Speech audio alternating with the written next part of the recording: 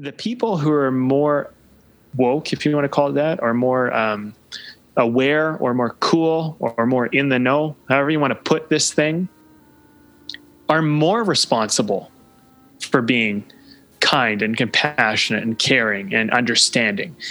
It's like with great power comes great responsibility. Knowledge, in many ways, awareness is power. When you're aware of something that other people aren't, you have a power. You have an ability to see something that they're unable to see. And when you see someone do something that you don't like, consider the fact that they maybe don't see the world the way you see it, and they never had the chance to. And instead of judging them and saying like you're wrong and bad, look at them as like, that's too bad that they're unaware. Like I see people get angry at stupid stuff, and I'm just like, why you get angry at that?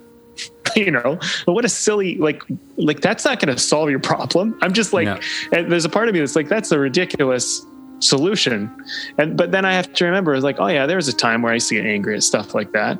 So then I can like not be like judgmental of them. I can kind of go, yeah, okay, I get it. Right. So now when we show people compassion, we open the door for them to learn, because then it comes from kindness.